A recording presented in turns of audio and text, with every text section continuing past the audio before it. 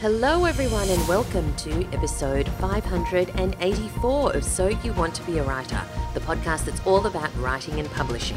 My name's Valerie Khoo. I'm CEO of the Australian Writer Centre, the world's leading centre for writing courses, and I'm your host. I hope you're getting into the swing of things this January. As this podcast gets released, I'm actually going to be on a cruise. My dad and his wife just love cruises, and I've never been on a proper one, so I thought, well, this is the time. We're leaving from Sydney to Burnie in Tasmania and then on to Hobart and then back again. So it's just 7 days, and apparently I will have access to the internet, so I will be posting Instagram stories if you want to follow along. And really I'm doing that to keep myself amused. Not much to do with writing, even though I am bringing a whole stack of reading, of course.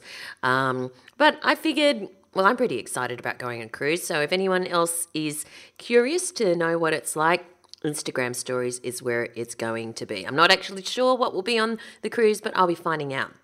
So that's at Valerie Khoo on Instagram.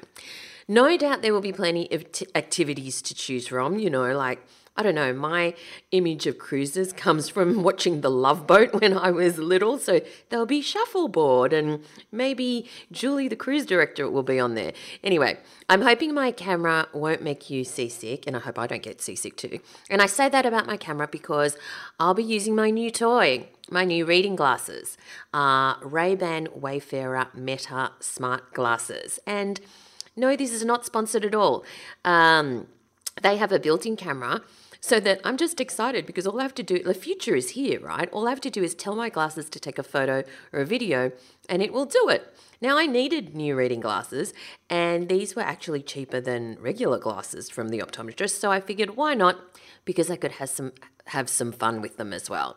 Apparently they can live stream into the So You Want to Be a Writer Facebook group as well, so who knows, I might be doing some of that in the near future to answer questions and connect with the community. Speaking of the Facebook group, if you are not already in there, do join. It's free to join. Just search for So You Want to Be a Writer podcast community and request to join. It's free to join, and there's lots of aspiring, emerging and established writers as well as other people in the industry who are there, all to share ideas about writing and to support each other. Now let's say hello to Nat Newman, who is a creative extraordinaire, one of the fantastic tutors at the Australian Writers Centre, a writer, an author, an actor, a script writer, a film producer, a few things. How are you, Nat? Well, I'm great. And what a lovely introduction. How are you, Valerie? I'm good. I have some questions for you because after your true confession last week about previously having a blog about public toilets, I got a few messages. Mm-hmm. Number one, does the blog about public toilets still exist? Number two, why in the world did you start a blog about public toilets? Number three, what kind of content did you have? And number four, were there photos and what kind? Okay, there's a lot in there. One, no, I don't run the blog anymore, although all the posts are still available out there on the internet. Two, I think you asked what was the content. A lot of it Why was did you start oh, it? why did I start it? I actually started it out of this is so bizarre. It used to really make me angry that women have to line up longer than men for toilets. Oh, yeah, heaps. And If there are toilets. If there are toilets, exactly. And so I actually, this is so bizarre. I did actually a little survey. I was living in Wellington in New Zealand at the time. And I did a survey of toilets and went to all the pubs and basically asked how many men's toilets and urinals were there and how many women's toilets there were and compared the numbers. And like, I think there's this idea that women just spend a lot longer in the toilet. We don't. There are just fewer toilets. Like there'll be 2 stalls and 3 urinals for the men and 2 stalls for the women. And it's just like, hey, plus we go to the toilet more often because we have smaller bladders. Anyway, so all of these things just kind of made me furious. And so then I started reviewing public toilets. And that's Oh how my it started. God. But what do you, okay, so that brings us to question 3, which was what kind of content? What do you mean reviewing public toilets? Yeah, so I'd review things like, did the locks work?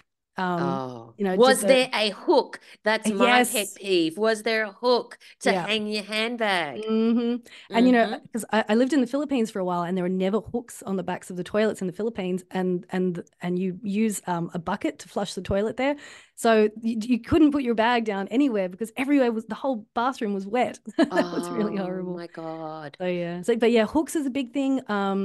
Sanitary bins, does it flush? Really just the basics. And Oh then my also just is it God. a nice experience? Because yeah, we spend a bit of time in toilets.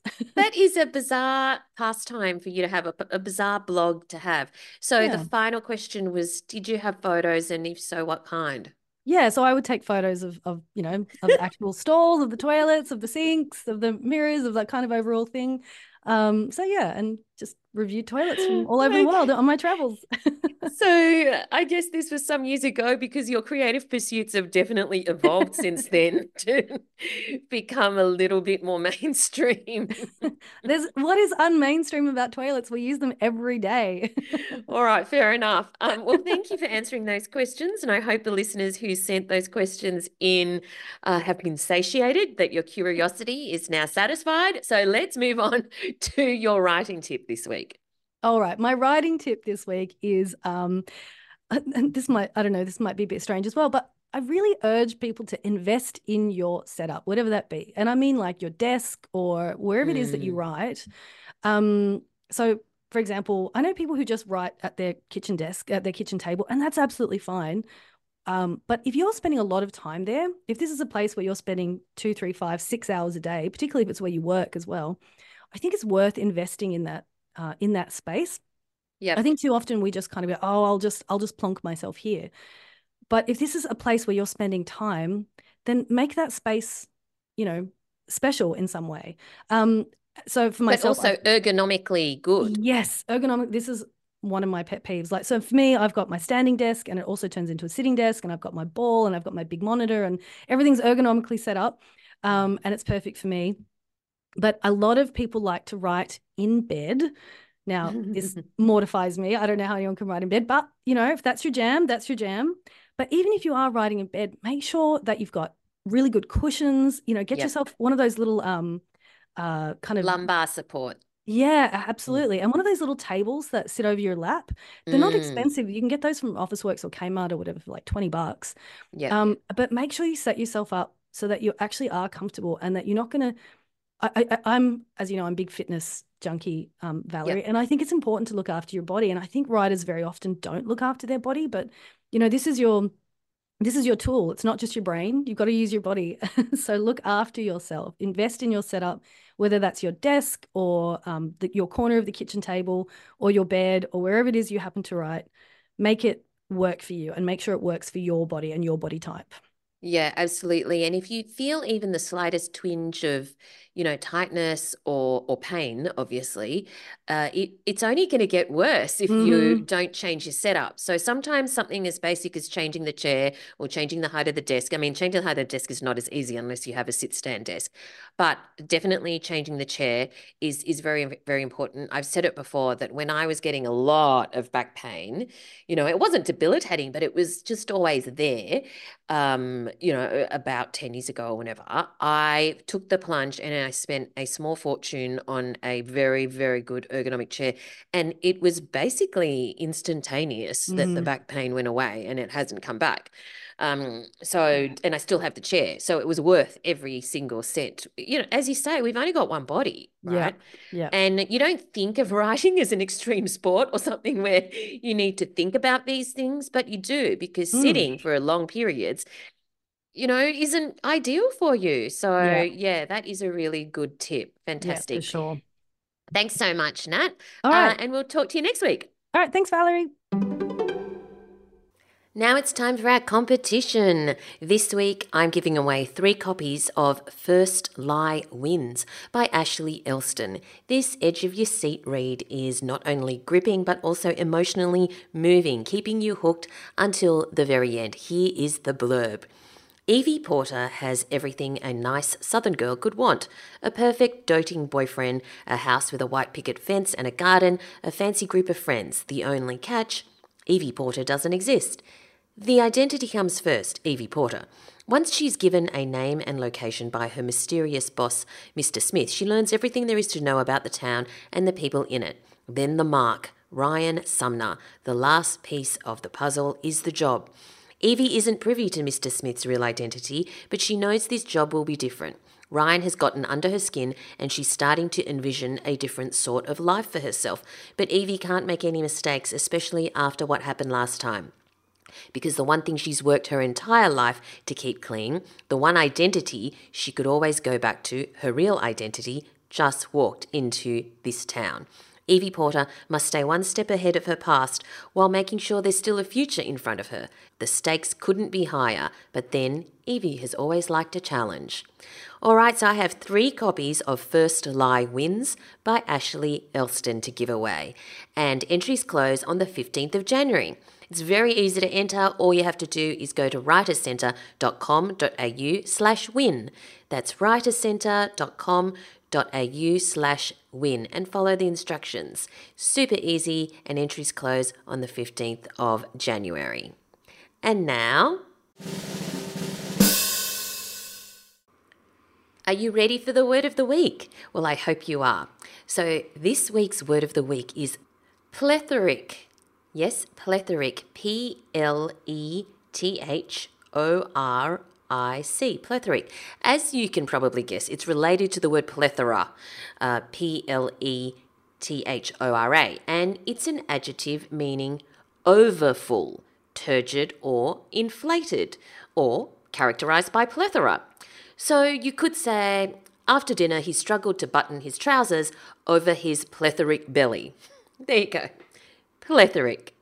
And that was the word of the week. This podcast is brought to you by the Australian Writers Centre, a world leader in writing courses. If you're serious about completing your own novel manuscript, immerse yourself in our inspiring and motivational 6-month program, Write Your Novel. Filled with weekly workshopping and practical lessons, you'll receive advice on structure, dialogue, and much more, as well as tips on publishing.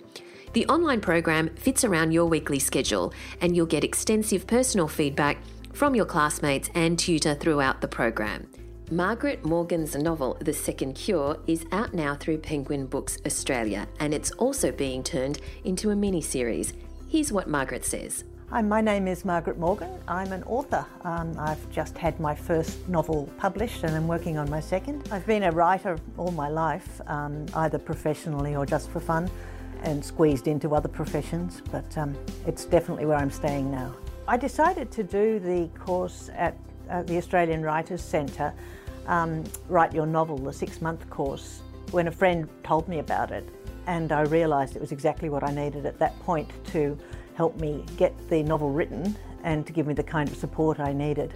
I was prompted to take the course specifically because I wanted the kind of encouragement and support that a 6-month ongoing course would allow me. The tutor in the course was really fantastic, somebody who's written many, many novels herself and is very encouraging and really is good at identifying the strengths and weaknesses in writing. One of the impacts that the course has had on me has been to demonstrate to me that I actually can be a writer, can be a novelist specifically. It has allowed me to make connections that otherwise I wouldn't have been able to make within the industry. And probably one of the best things about it is the writing group that was formed with a bunch of us in that particular course. And that was 3 or 4 years ago. We're still meeting every month and critiquing each other's work, and it's a really valuable thing. Through the course at the Australian Writers Centre, I discovered that I really could be a novelist, and that was such a revelation to me and such a delight. It was something I'd always wanted, and suddenly now I've got it.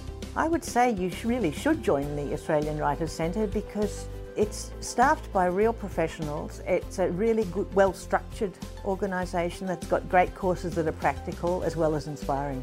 Anyone who's thinking of doing one should really think about it very seriously because it's a very, very valuable organisation and the courses are terrific.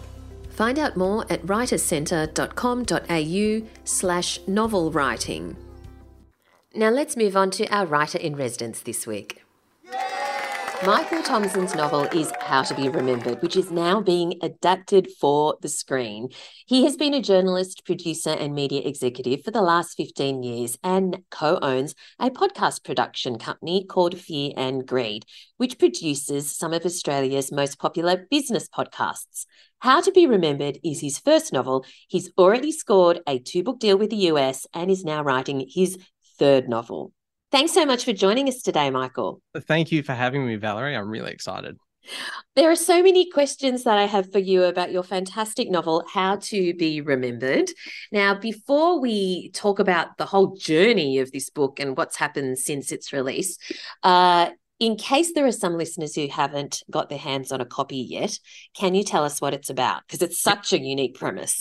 Oh, fantastic. Thank you. Yeah, it is about a young man by the name of Tommy, and every year on his birthday, he is forgotten by everybody who knows him. And so the book is basically just about his life and about his journey to really have the things that the rest of us take for granted. So to have a job, to have a family, to have a relationship, all things that get very, very difficult when you are forgotten every year. And it is really at its heart, I suppose, a love story, but it is really just designed to be an entertaining read, perhaps a little bit heartbreaking kind of along the way, because it's a pretty sad kind of premise. How in the world did you come up with this idea? There's a couple of places. Actually, it kind of came from two different things. And part of it is I was thinking about social media, which actually makes it sound really boring. I was having a shower at the time and I was just standing That's there where all thinking, my good ideas come. I know. Isn't it just the best place? Because I was just standing there, and this makes it sound like I really, really dull showers, that I was just standing there thinking about social media of all things. And I was thinking about all the stupid things that people post online. Right. And the fact that they would probably love the opportunity to just have that wiped, to have that record of everything that they've done just gone. And in parts of Europe, there is this right to be forgotten. But I was thinking that, there'd be plenty of people that would love that opportunity. What if it was the opposite, though? What if there was somebody who just wanted to be remembered and there was something big that was preventing that from happening? I thought, okay, that's definitely kind of got the potential for a story. And the other, when I kind of think then about, okay, where did that really kind of come from?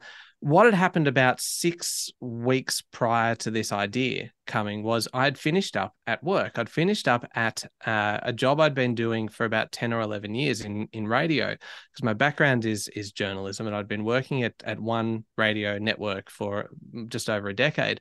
And I'd finished up, and you know how when you've been in a role for a while, your job and your personality start to kind of fuse almost. They start to kind of become one a little bit. And it's really your identity, isn't it? You are absolutely right. It is your identity. And then when you leave, say if you were to retire or if you were to leave that job, you go through a bit of an adjustment. And so I kind of fell into this trap of thinking, okay, when I leave, people are going to notice it. Look, I'd been on call almost 24/7, it felt like, for a few years, where at any time of the day or night, if something went kind of wrong at one of the radio stations around the country, you could get a call. And I thought, okay, there might be a bit of a difference when I go. Anyway, I finished up on a Friday afternoon, and at 5 o'clock on that Friday, the call stopped coming and the emails stopped coming and everything was quiet. And then at 9 o'clock on the Monday morning, somebody else was sitting at my desk, and the world just rolled on. The company moved on, and actually kind of, unfortunately, for me, went better without me afterwards. And so in a way, I was just completely forgotten. In a corporate sense, I was forgotten. And what I think now, looking back on it, I suspect that probably fed into this and kind of fed into the idea that then kind of came about while I was standing there thinking in the shower. But standing there in the shower and having an interesting thought is great. But then you write a whole book about it. How did that idea then, like, how long did it take before you realized I have a novel in this? That was a big leap. Yeah, it was pretty quick, actually. And part of it was probably because of that timing, and because I had just finished up at work. And this was at the end of 2019. And so I thought, okay, I'll take maybe 6 weeks off because it was coming into Christmas. And I thought I'll take some time off over Christmas and start looking for a job in early 2020, maybe in February of 2020, which in hindsight is not a good time to be looking for a job, because at that point, all the jobs in the country just dried up because we started to go into lockdowns. And so I thought, all right, here is this opportunity. Instead of going back to work full time, because there is no opportunity to go back to work for somebody else, I'm going to do two things. I'm going to start a business. And so we started, a couple of kind of former colleagues and I started a podcast business, and that will kind of pay the bills for a bit. And the other thing I'm going to do at the same time is I'm going to have a crack at writing that novel, because I've always been writing for work because my background is journalism, but I've always been writing short form nonfiction, that you're writing 200 words or 500 words on a police report, or what's happened in state parliament, or what's happening in federal politics, or something like that. And you are conveying exactly kind of what you're seeing happening over there. And you are trying to kind of put it in as fewer words as possible and convey as much meaning as quickly as you can. And so I thought, okay, this is going to be a fairly big adjustment then, to go from this form of writing to then putting it into a longer form, and not cramming all of the meaning, all of the words, all of the events into the first page, as you train to do in journalism and train to do in kind of writing for radio, and suddenly trying to stretch it out over kind of 90,000 words. I thought, I don't know if I'm going to be able to do it, but I'm going to give it a crack. And so I just sat down and I started writing. But writing 90,000 words is a commitment. Had you always wanted to write a novel? Yeah, it had always been there. But I had thought that I wouldn't get the opportunity to do so until retirement, most likely, because the nature of the work I was doing they were long days, from say kind of I'd be going from say 7 a.m. to 7 p.m. kind of thing. And it just there wasn't much time. There wasn't the creative space as well in your brain to kind of think about that, because you're always thinking about whatever the problems are that you're dealing with at work, or what the kind of the next project is. And so there wasn't really that space. And all of a sudden the stars basically aligned, and this opportunity, this time came up, and I thought, okay, this thing that I thought I might not get to do for another 30 years, I'm going to have a crack at it right now. And if I start a business at the same time and work with my colleagues on trying to build a podcasting business, I mean, clearly I'm happy to take a few risks. If I thought kind of I'm going to write a novel, but my backup here, my safety is podcasting, which is not exactly kind of something that's got huge revenue raiser written all over it. It's kind of got hobby potentially attached to it. But I just thought those two things kind of aligned, and I'll give them a go at the same time. And in hindsight, looking at it, going, it's probably taking a fairly big chance, and my wife kind of supported me through this, and it's worked out for the best. It really has. So with the novel then, how much of the story did you know before you started writing, or did you just discover it as you went along? And how long till you had a draft that you were, kind of happy with, like a proper draft? Yeah, so I didn't know where it was going. I knew the start, and I knew the premise. And so I just sat down and started writing that, because I also thought, if I can't do this, if I'm not able to write in this style and write in this format, then I will know quickly. I will know within the first 1,000 or 2,000 words. And so I just thought, I'll start writing, and I know how it's going to start. And at the very least, I'll get that down, and it will tell me whether or not I should keep going. And so I got through that, and then I just kept going and going and going. And the story just evolved as I went. And it wasn't until I was maybe 2/3 of the way through, maybe 3/4 of the way through, that I knew how it was going to end.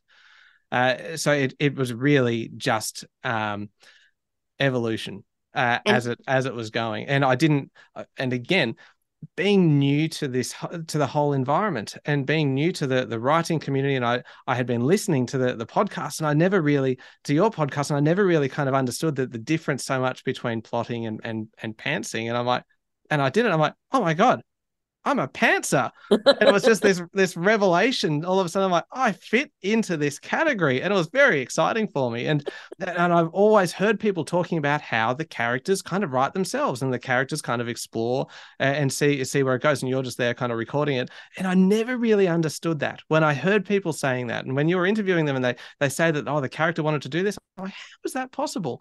And then I did it. I'm like, okay, I understand it now. It is almost just a case of following the logical kind of progression of what these people are doing and what would happen next in a scene. Or if you want to change things up, then do the opposite of what you would logically expect them to do. And suddenly I was really learning as I went the whole way through the book.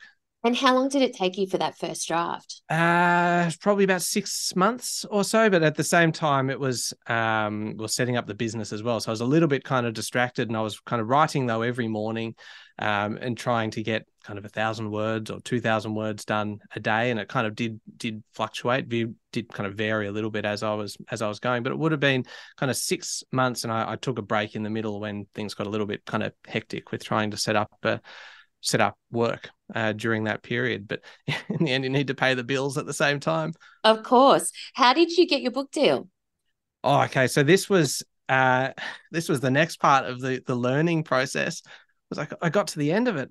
Okay, so I understand that obviously in Australia there are multiple ways to be published, but I thought if I'm going to aim, I would love to be published in the US. I would love to be published elsewhere, and to do that, I understand that you do need a literary agent In the US, yes, yeah, yes. yeah.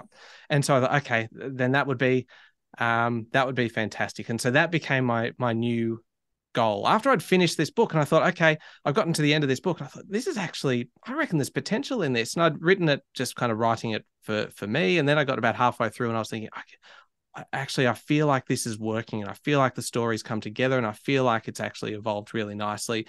Then my next goal is to get it published and to find an agent to help do that. But I did not realize just how hard that process was. And so I had a spreadsheet, I had an Excel spreadsheet, and I had kind of a list of all of the agents that I thought would be good to approach, and kind of one by one they came back with no. Okay, that makes sense. It's very subjective. And then 42 no's later. Oh my God.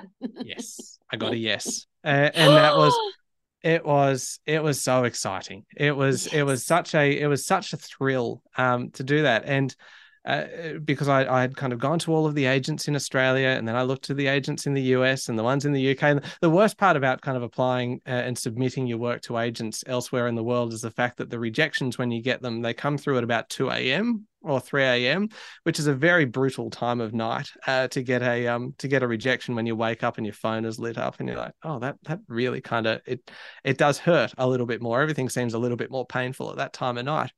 And then when I was very, very fortunate, I had somehow on the first run through, I had missed an agency that was based in New York called Inkwell, and they have a fantastic agent who works with them, but is based in Sydney for most of the time, where I live, and then also works out of the US as well. And so I sent it off to Catherine, and she liked the book, and I thought, okay, here we go. This could be kind of the turning point. And so she took it then to she took the book after a bit of work, and she gave me some very good feedback, some terrific feedback, including, because keeping in mind that this was 2020, this was when we're in the depths of the pandemic, or 2021, and she said it was very dark. That those kind of first drafts were quite dark of the book, and she said, the world doesn't need more dark novels right now. We need hope. If people want to be kind of depressed or want to be kind of brought down by something, they can just look out the window for that. But what we need at the moment is hope and uplifting. And that is really what publishers are looking for at the moment. And it just shows the value of having a champion like Catherine to basically sit me down before we go too far and just say, no, the bones of the book are great, the premise is great, the characters are good, but there is just, you need to really emphasize the hope elements. And so after I'd kind of tweaked those bits and kind of sorted all of that out, she took it off to publishers in Australia, and we ended up in an auction with kind of multiple publishers going. Which I always, whenever I think about that, it emphasizes to me just how subjective the industry is.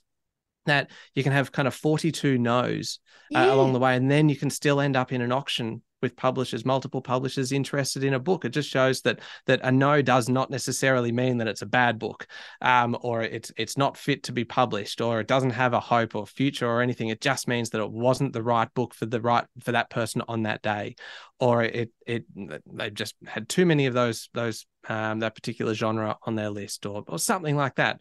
And it just kind of just keep going and keep persevering. And then from there, Catherine took it to editors in the US, and so it was bought and published in Australia by Allen and Unwin, and then which was fantastic getting to work with the team there.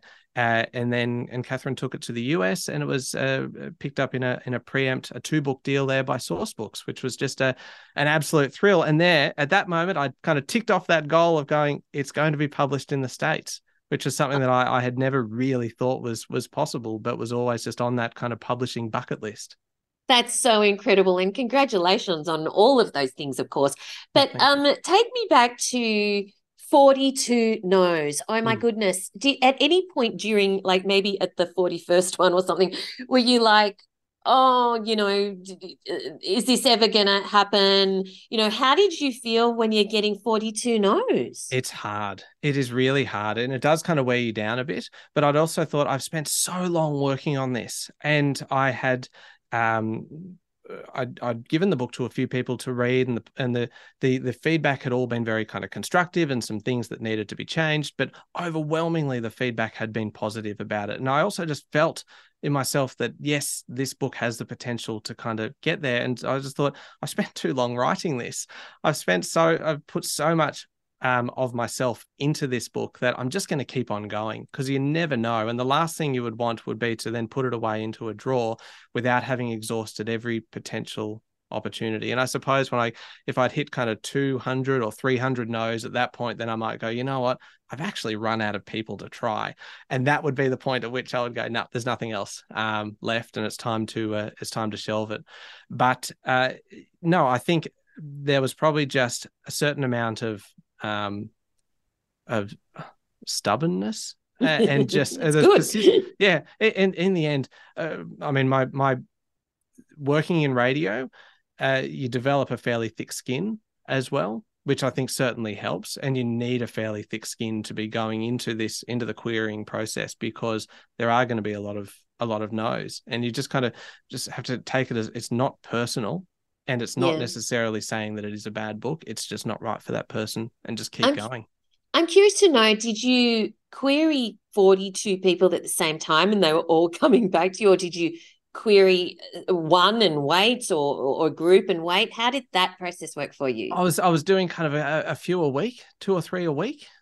Probably, and just because I knew that it would take a long time to come back, and I just thought I'll just keep it going, and rather than do it all in one go, I'll just kind of I'll spread it out, and that way it's a manageable workload. And also then if it does come back with all the no's, it won't just be kind of 42 crushing no's all at once, because that would be hard. But at least then if I kind of spread the agony out over kind of a few months, then it might be sustainable, and I might be able to stand up to that. So yeah, it was just more over kind of 2 or 3 a week. And it took a long time actually to research and to really, rather than just kind of send it out kind of willy-nilly to anyone, just to really take that time to kind of put some kind of detail into my Excel spreadsheet as to who would be potentially right for the book.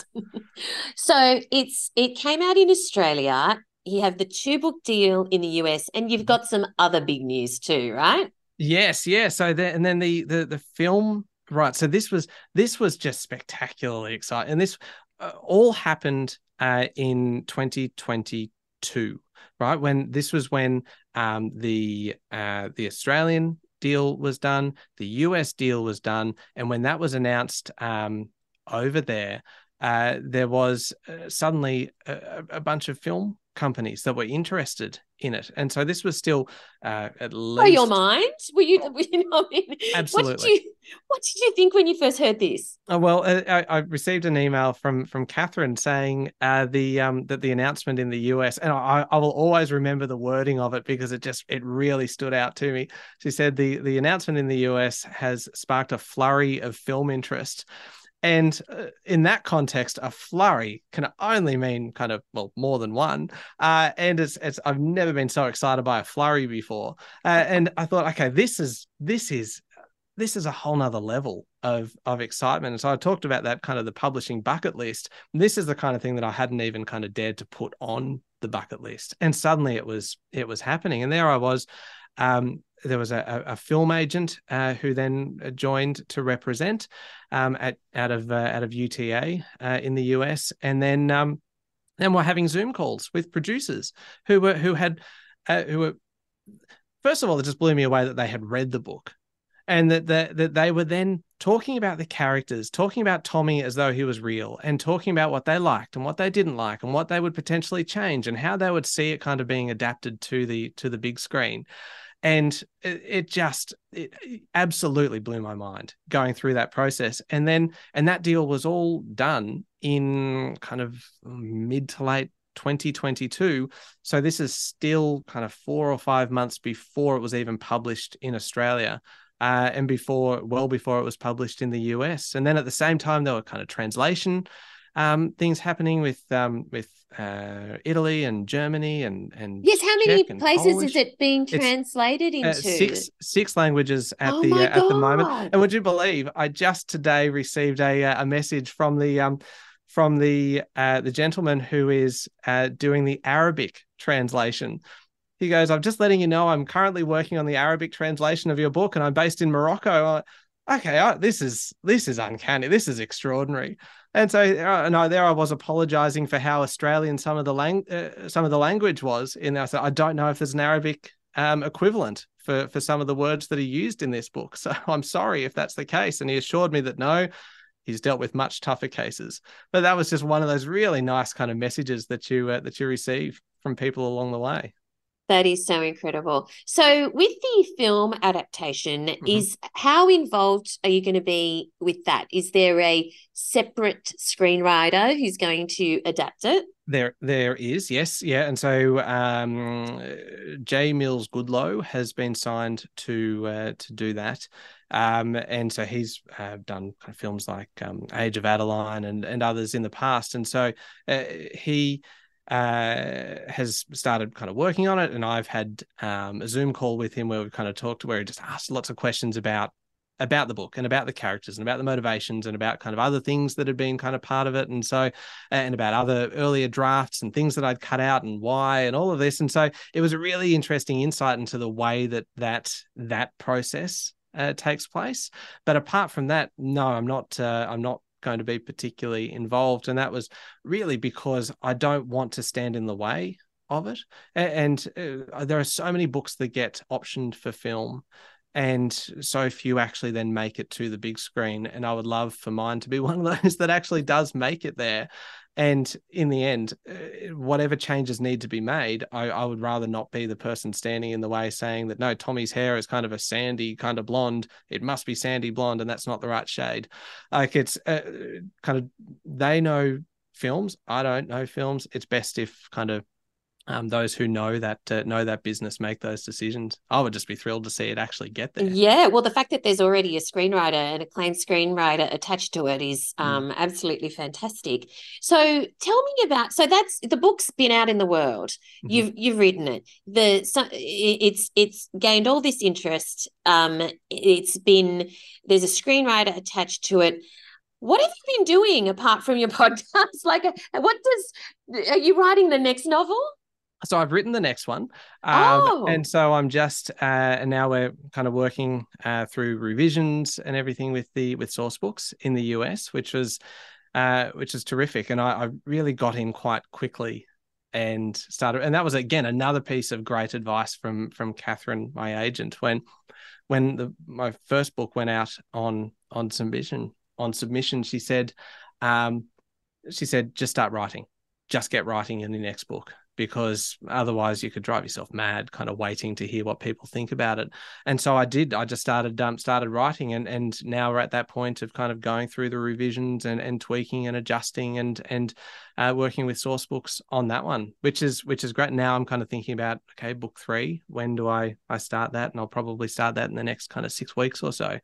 Have you got the idea for that already? Yeah, I've got the idea for the next couple of books, because do they come to you in the shower as well? You laugh, but yes, they did. Oh my goodness. Okay. Honestly, I don't know what it is about the shower.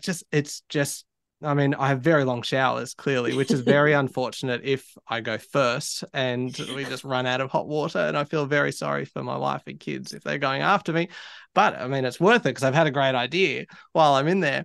But no, I really kind of discovered that this genre, which is like, it's kind of speculative fiction, really, but it is very kind of grounded speculative fiction. So it is set in our world. It is set in kind of in real life. It could be set kind of in Sydney or in Melbourne or in a US city, and you just tweak one little thing. And in this particular case, it is Tommy and the fact that he is forgotten every year on his birthday. And apart from that, the rules of the universe and the rules of the world still apply. Everything is still exactly the same. And I have realized that is a genre that I both love reading, but also really love writing, because there's so much potential in there that you can just take our lives, our world, and just tweak one little thing and make it different, and then see how these people react to it. And the book is not about really kind of how Tommy's kind of quest to figure out what it is that's making him be forgotten or anything like that. No, it's not. It is about the relationships, and it's about him, and it's about his basically his desire just to live an ordinary life and to have a partner and to have a job, and how he manages to do that despite these extraordinary circumstances. And that is a genre that I realized I really, really enjoy. And that is kind of what the next book is, similar kind of genre. And then same for the next couple after that.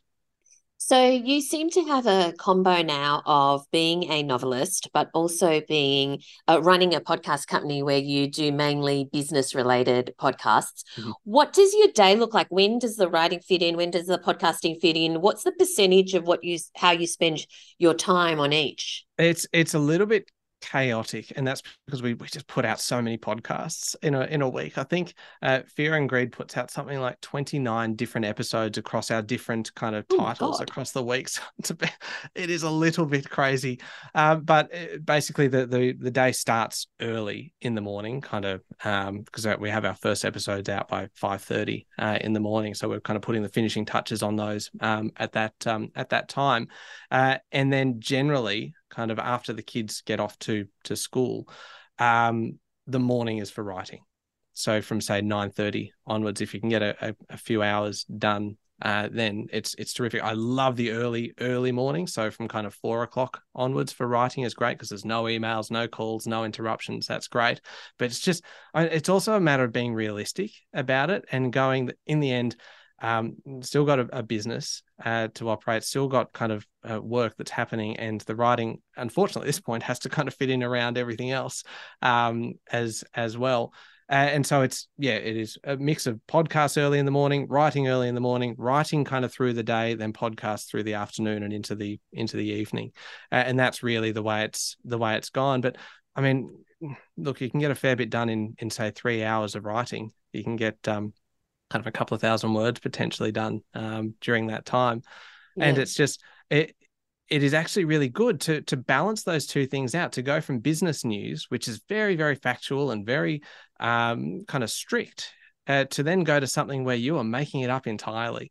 And I didn't know how that was actually going to work for a while there, but it actually kind of has created a really nice balance, I think, in my life, between something that I have wanted to do since I was a kid in terms of write creatively, but yes, also then balancing out the kind of the journalism side where there isn't the same opportunity to be as creative as you otherwise might like.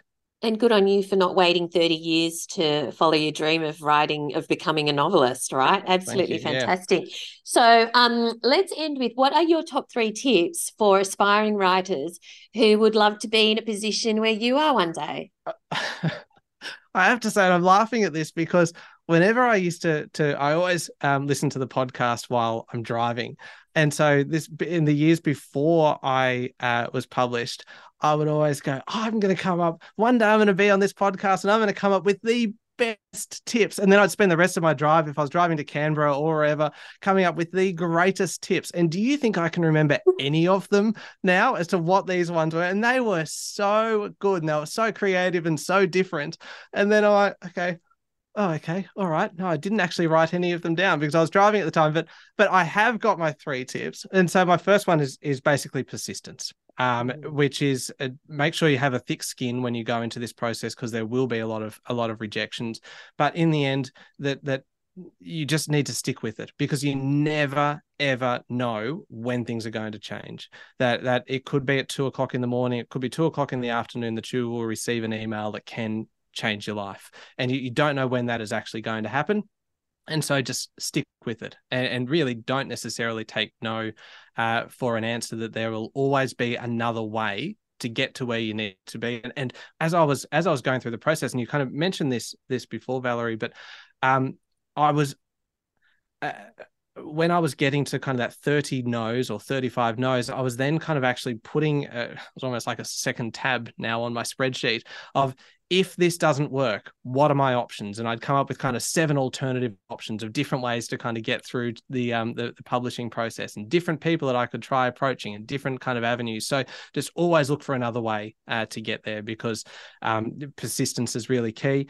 The second one is recognize your knowledge gaps and do your best to fill them. And to do that, it might be kind of reading outside of your genre. Just obviously read widely, and I know that's a very kind of common tip, but it is kind of try and recognize what you don't know and do what you can to fill that, and read the people who make it look easy, because the people who make it look easy are generally very, very good at what they do, and it's not easy. But read it and see what it is that kind of really works there, and kind of and do courses. And as part of that, kind of recognize if you know that there is something that you're not doing well, or that you're not sure how to do. And this is one that I'm very kind of personally motivated by, because I probably would have benefited significantly from doing a course at the Australian Writers Centre, because I was just basing a lot of it on kind of the journalism side of writing, but also from reading and kind of going, okay, this is how I will do this, and this is how I'll do this. And it wasn't until then I was sitting down kind of with Alan and Unwin and talking to them, and they were talking about the 3-act structure and all of this. And I thought, oh, you mean there's a name for what I've done? And it would have been nice to actually know that and to apply that kind of structure formally as I was going, because it might have made that process a little bit easier and might have kind of prevented me making some of the mistakes that I did along the way as I was figuring it all out. And the third one is understand that it is a business, that publishing is in fact a business, and that especially if you're a first timer like I am, that you could do worse than listen to the people who have been operating in that business for a very long time.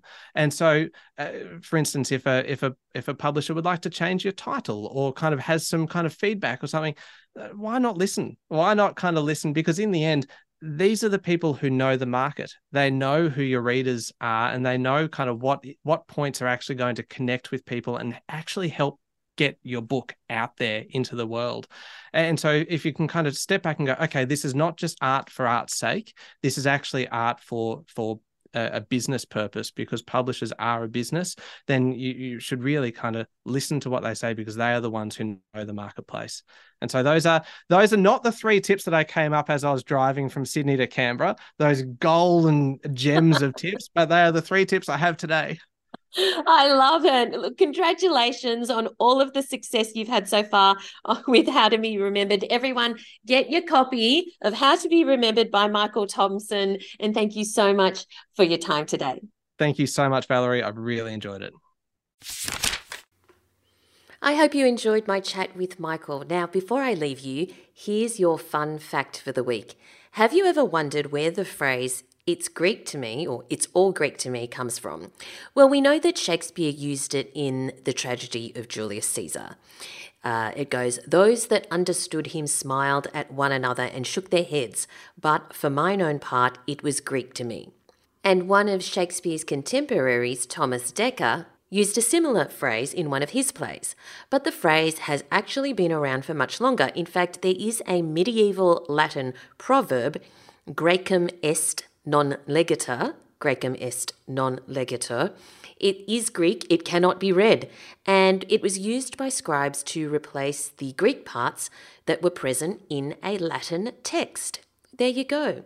Now you know what you're saying when you say, it's all Greek to me. All right. Thanks so much for joining me in this episode. Do connect with me on social media at Valerie Khoo, but also in the podcast listener community on Facebook. And of course, if you want to know anything more about the Australian Writer Centre or our courses to help you get published and write with confidence, visit writercentre.com.au. Thanks for listening, everyone, and I look forward to chatting to you again next time. Thanks for listening to So You Want to Be a Writer.